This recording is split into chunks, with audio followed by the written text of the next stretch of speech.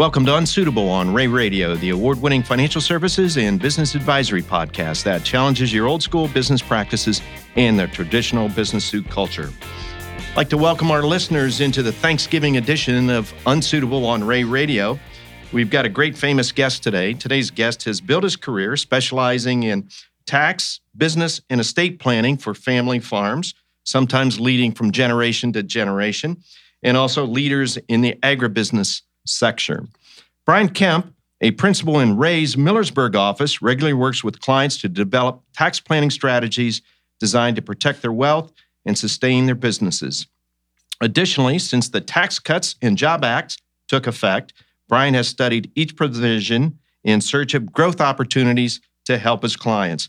Welcome back to Unsuitable, Brian. Thank you, Dave. Good. You getting ready for Thanksgiving? We are starting to get ready for it, planning out who all is coming and how much food we're going to have. Well, I know you're a tremendous chef, and you'll play a role in that. I sure will. Are you carving the turkey? I'll carve turkey, make mashed potatoes, anything. Any tips for carving the turkey that you want to share? Nothing for carving the turkey. Just don't overcook it. Just don't overcook it. So good. Hey, since we last got together about a year ago, I know we were talking about some tax planning tips with the new Tax Act. I want to kind of continue that conversation, but maybe switch gears a little bit and talk about business planning in the agribusiness and farming community. I know you've put together many programs for your clients, and when we were talking ahead of time, you were telling me about some of the dairy farms you work with, and maybe the loss of business in that sector. Can you maybe share a few facts before we get moving? Yeah, I'd love to. The dairy industry and the farm industry in general has struggled for the last year, and even dairy longer than that. They've been in kind of a price slump for the last couple years, and has brought some hard times, and has forced a lot of families to make a lot of very difficult decisions. Ohio's lost about 7.5% of their dairy farms over the last year, which is a pretty significant amount. About 172 farms in the last 12 months have closed, and it's always hard to close a business, but it's especially hard for farmers because it is such a way of life that's sustained from generation to generation. And it's extremely difficult. It is. Now, we're going to talk about some ideas and some events that are going on in the agribusiness and farming community. But again, a lot of the things we're going to touch on today, you could also use these same planning techniques with any kind of business, but you sure can. We're gonna kind of stick in the agribusiness. We had talked about maybe in your lead where a business is struggling or a farm is struggling, and you have to ask yourself some serious questions. And you shared a few of those with us. Can you kind of expand on those? Yeah, probably the biggest one is, how long do you continue to burn through your hard-earned equity that's been built up over 20, 50, 70 years, depending on how long your business or your generational farm is. equity. Yep, exactly. Because the reality is, at some point, some farmers have decided to close up shop and sell because it's too hard to see their hard-earned equity, a lot of times, which is not in cash. It's in land, it's in buildings, it's in cows, equipment. They see it hard to part with that piece by piece, not knowing when the economy or when the market is going to recover. It's well known, there's a surplus of milk out there right now. There's a surplus of cows, and so far, no one has projected in the short term how soon that's going to recover. So, Brian, you'd mentioned about how long do we continue to burn through this family equity? Mm-hmm. How about going into debt? And what's the debt structure picture look like? That's the other consideration is, if you do have a lot of equity, are you willing to take out a loan against that equity And if so, how far do you go? Do you continue to get loans in hopes that the economy recovers and that land prices don't decrease in value? And how much risk are you willing to take on based on that equity you have in your farm? So you're faced with some pretty significant decisions.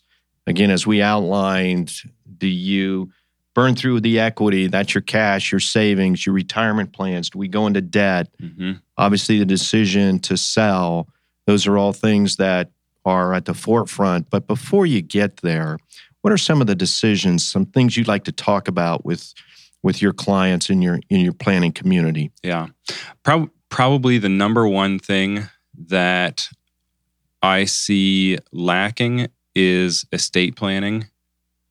Some farmers will have a basic estate plan, but they may have started it 15 years ago, 20 years ago when their kids were young and haven't updated it or considered what's going to happen when they eventually retire or are unable to continue farming.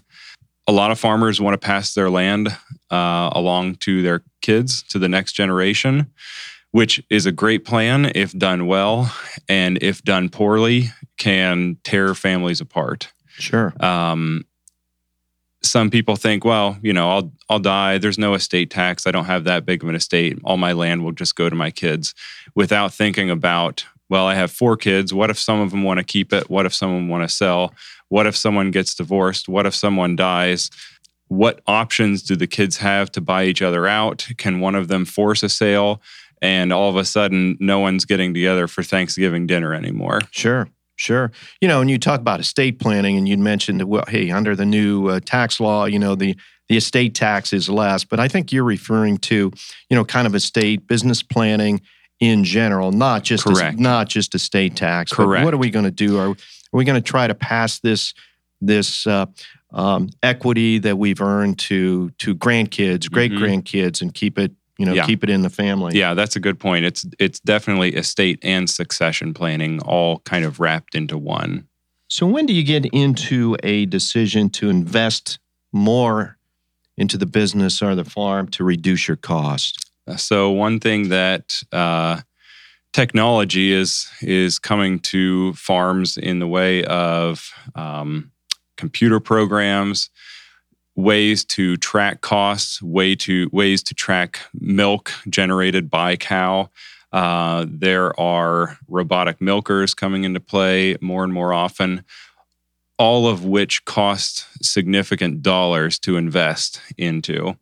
And while it's sometimes counterintuitive or hard to say, I'm going to borrow or spend $1 million or $2 million to invest in a farm that's currently losing money, it may be the thing that's required in order to get your costs down to an acceptable level where you can at least break even at this point, and when prices finally do recover, allow you to make money. Right.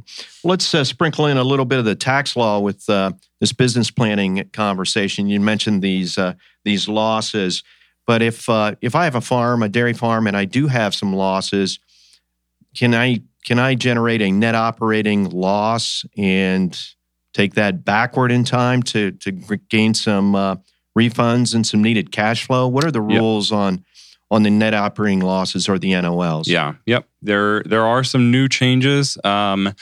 In general, NOLs are not going to be allowed to be carried back, but farms are still allowed to carry back 2 years now. It used to be 2 years. They could carry back 5. Now they are limited to 2 years. And there's limitations on how much you can carry back. So you can only carry back, I think it's $250,000 in a year to go back to recover taxes that you may have paid in the past. In general, though, I would rather see people from a long-term standpoint reduce their loss in the current year than create a loss and take it back against prior year taxes. Right. You're going to save approximately 15% right off the bat of any amount that you can push off loss-wise to future years rather than create a loss and carry it back just because of the Social Security and Medicare savings. Right. And I'm sure this is a difficult part of the conversation is that we have to raise cash. Maybe borrowing money's not the answer. Maybe selling off equity, land, timber, or other assets is, take me behind the scenes. One is that a difficult emotional conversation? Land is probably the most difficult conversation because your blood, sweat, and tears are poured into your land for years and years. And it also helps you generate revenue or cost savings if you're growing your own crops. So land is probably the most difficult one.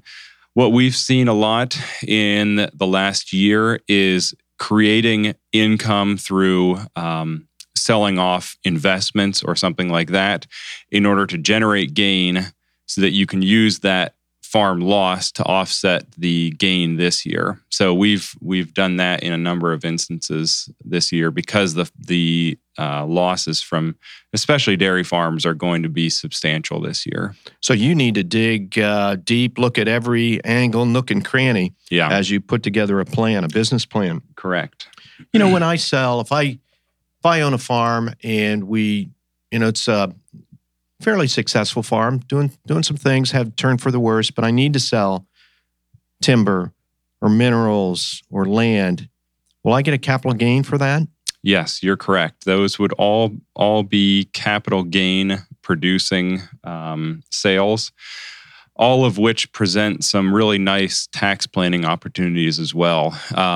We've had a number of instances where we can generate up to $100,000 of income in a year and have no federal or state taxes due on that $100,000. You're a genius. So yeah, I'm hiring you.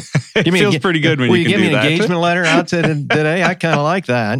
And we've been able to do that year over year for some people, keeping taxes significantly low by using capital gains, both for federal and state purposes. So these planning techniques that you're talking about, and we will talk about some more, those just don't start the last week of December to wind up the year. Those are year-round discussions. Is that correct? You're exactly right. And that goes back to how important it is to have your records up to date throughout the year.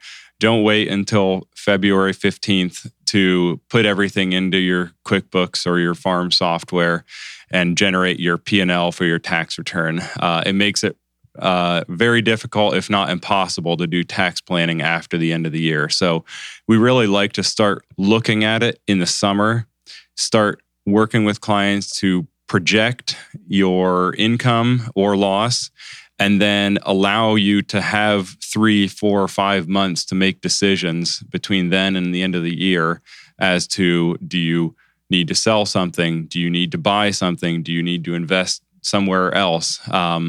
Allow as much time as possible to make those decisions so that it's not a last-second decision. Right. Last-second decisions usually end up poorly and not with the best result tax-wise or cash-wise. Right. Well, you certainly can get your arms around the numbers, what the liabilities are, what the cash flow. How do you coach through the emotional part of having to sell off a significant part of your business? Yeah. How do you do that? That's probably one of the most difficult things. Unfortunately, a lot of people have been there before. You can go out and read blog posts. You can read stories online of people that have done it before. Knowing that you're not the only person in that boat sometimes makes it slightly easier. It's never going to be easy, but the biggest thing is to have, at minimum, have your accountant and your attorney by your side to help you make well thought out, rationed decisions. We work with attorneys a lot in this area because it's a difficult decision emotionally, but it's also a difficult decision financially that may impact your family as well.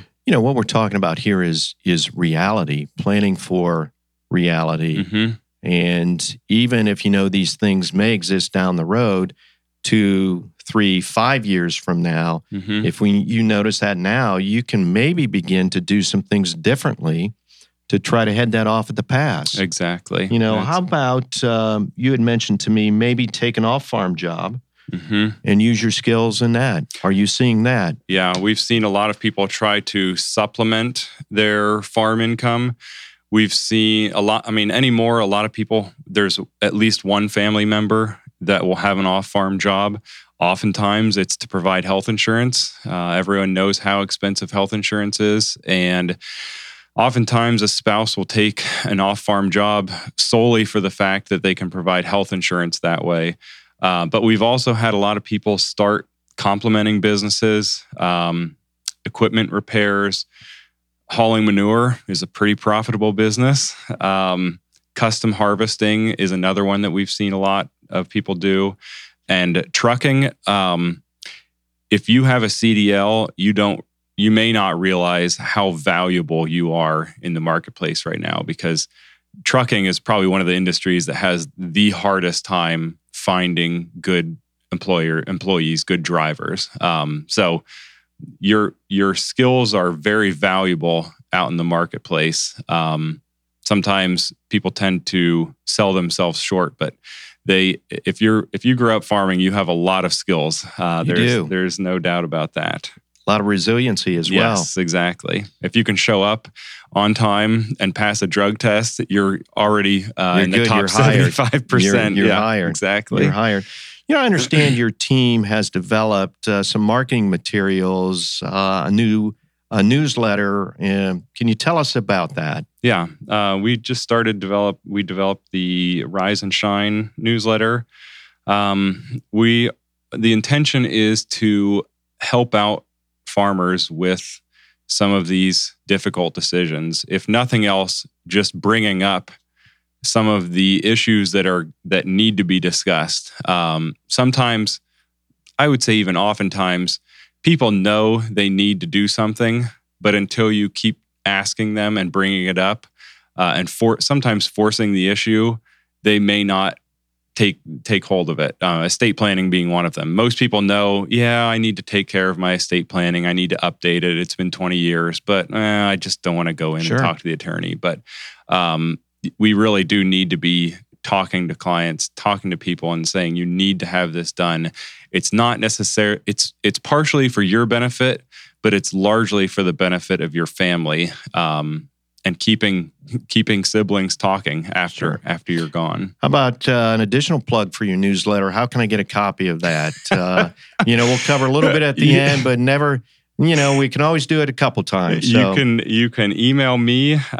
We can put you on the list. Is there a way to do it online as well? We can. We'll go into that. We'll make sure that we have an online avenue to sign up for that as well. So our listeners can go on our website and check out your bio. That's Brian Kempf, Millersburg, Ohio, which is located in Holmes County, as we mentioned. And you'll see his bio, and you'll see a very famous young man there that has a great skill in business planning. I want to go back to estate planning considerations. Again, kind of tie this together, kind of keep it out of we'll talk some tax, but I want to kind of keep it in the higher level, the planning, the emotional stuff that's very difficult to do.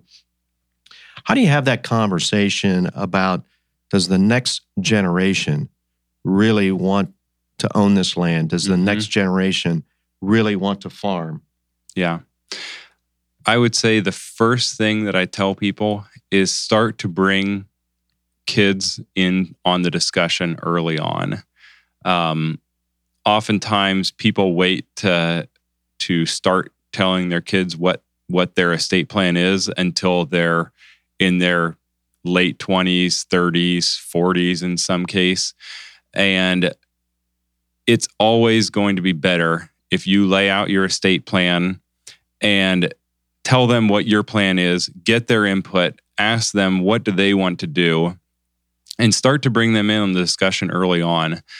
Even if you don't give up ownership, getting an idea, do your kids want to own the farm or the business? Do they Are they willing and are they ready? And do they understand risks involved and some of the difficult decisions that have to be made along the road? So that's probably the first thing, is start to involve your kids in those discussions early on. The farms and businesses that do it the best, they meet on a monthly basis at least, just to talk about the decisions that are made, go over financial information, just talk through things that you don't always talk about when you're wrapped up in your daily work. Everyone is busy. Everyone's got 1,000 things to do. Unless you make it, or you're intentional in meeting and talking about these things, it can go years between meetings. So that's probably the first thing. There's also a fine balance between when you allow your kids to get into the business. We don't like to see it done too early, before someone has really made up their mind that they want to get in and stay in, because it's easy to get in and it's not so easy to get out.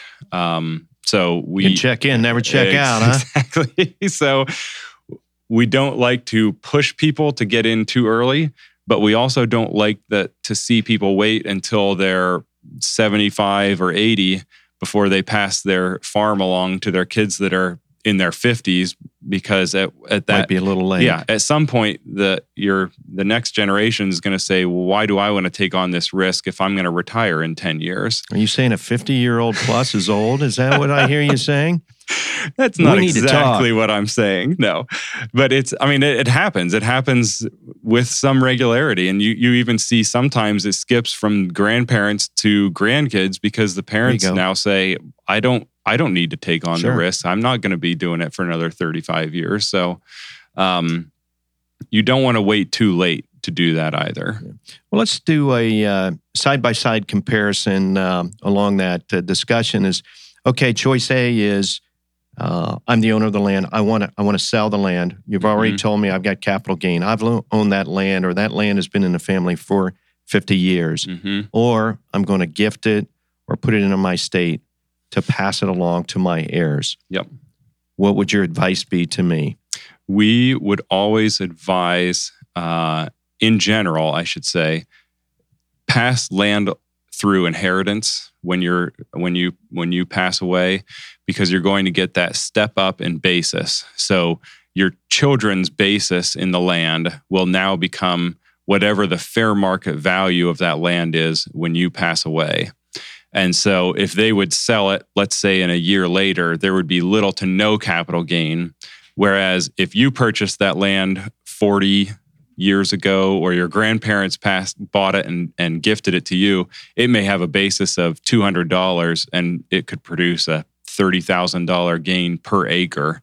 So that can be an enormous tax savings or tax cost if you do it incorrectly. Well, there is the benefit of having those family meetings and bringing in the family sooner than later and often, even though those are difficult conversations. They are, yep. Will you lead those kind of conversations? Yeah. Yep. We love to lead those conversations, and we're lucky to have some great attorneys that we work with side by side on these discussions as well, because there's often tax and estate planning considerations that we both, us and attorneys, work off of each other very well. Right. Yeah. You know, in the time we have left, we got to do a little encore, a little quick cleanup here. Of course, we were talking about some tax planning tips. We didn't dive too deeply into that, but estate planning strategies and unique challenges facing the ag industry, I think we've covered those pretty well in the time we have. But on tax planning tip and along the land, we talked about 1031 exchange or like-kind exchange for land. I want to trade my land for something else. Can you give us a high-level overview? You could give a seminar on this, an 8-hour seminar. Exactly. You know, you've got 1 minute to describe what a like-kind exchange and how that can benefit me. Yep, high level. So if you sell your land and you don't need or want the cash out of that land, you can do a like-kind exchange. You can sell your land and defer all of the gain by purchasing a like-kind property.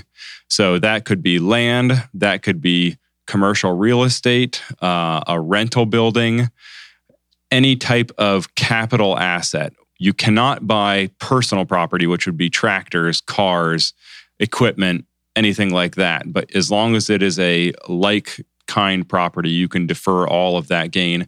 And where it can really come into play is if you then pass that property along to your kids through your inheritance, there is no tax on that sale ever. Good. We've kind of painted a picture of some tax techniques and planning techniques for a struggling business. But by any means, what we talked about can be for a very thriving business. All of this right. Works either way. I think sometimes the businesses that are not doing as well, or the agribusinesses you may hear about it more often than not. But so I think we want to point out that these are planning techniques for all levels of business. That's exactly right. As we run down again, this is going to be quick hits. We like to do a little quick hitter.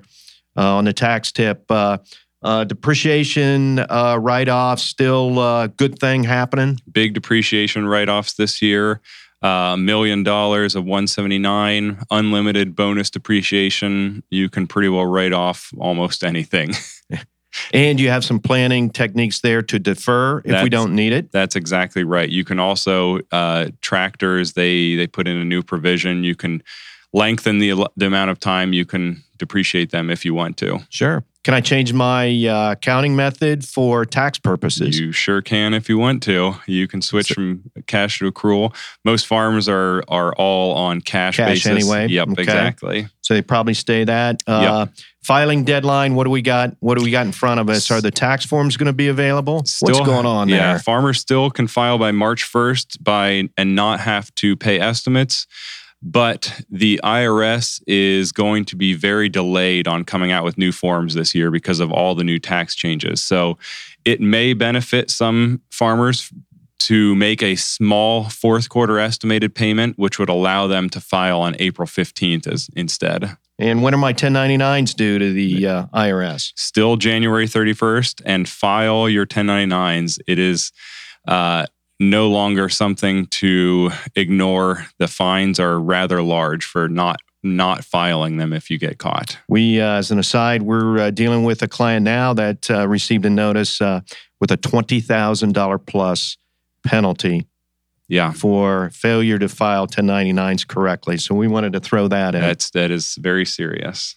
Our guest today has been Brian Kempf from our Ray & Associates office in Millersburg, Ohio. I think you can tell by the conversation, this guy is plugged in on the planning side on agribusiness. The agribusiness is thriving here in Ohio, and Brian's planning activities are thriving as well. And we have the pleasure as a firm of working with so many family farms, many of them generational from generation. You and your team in Millersburg do a great job educating clients on the importance of tax and estate planning. In fact, I'd like to encourage our listeners to check out and subscribe to Ray's newest quarterly print newsletter that you mentioned, called Rise and Shine, which features tailored articles and insight for farmers and agribusiness leaders. You can find a sample of this newsletter on our website at raycpa.com/rise-and-shine. I was told to put those dashes in. Let me give it to you again. raycpa.com/rise-and-shine. Rise and Shine. And while you're checking out the Rise and Shine article, see, I'm giving you a publication. Thank there. You, Dave. I'm giving you some pub. Why not check out our past podcast episode and resource pages at raycpa.com/podcast. Until next time, I'm Dave Kane, encouraging you to loosen up your tie and think outside the box, double the stuffing recipe.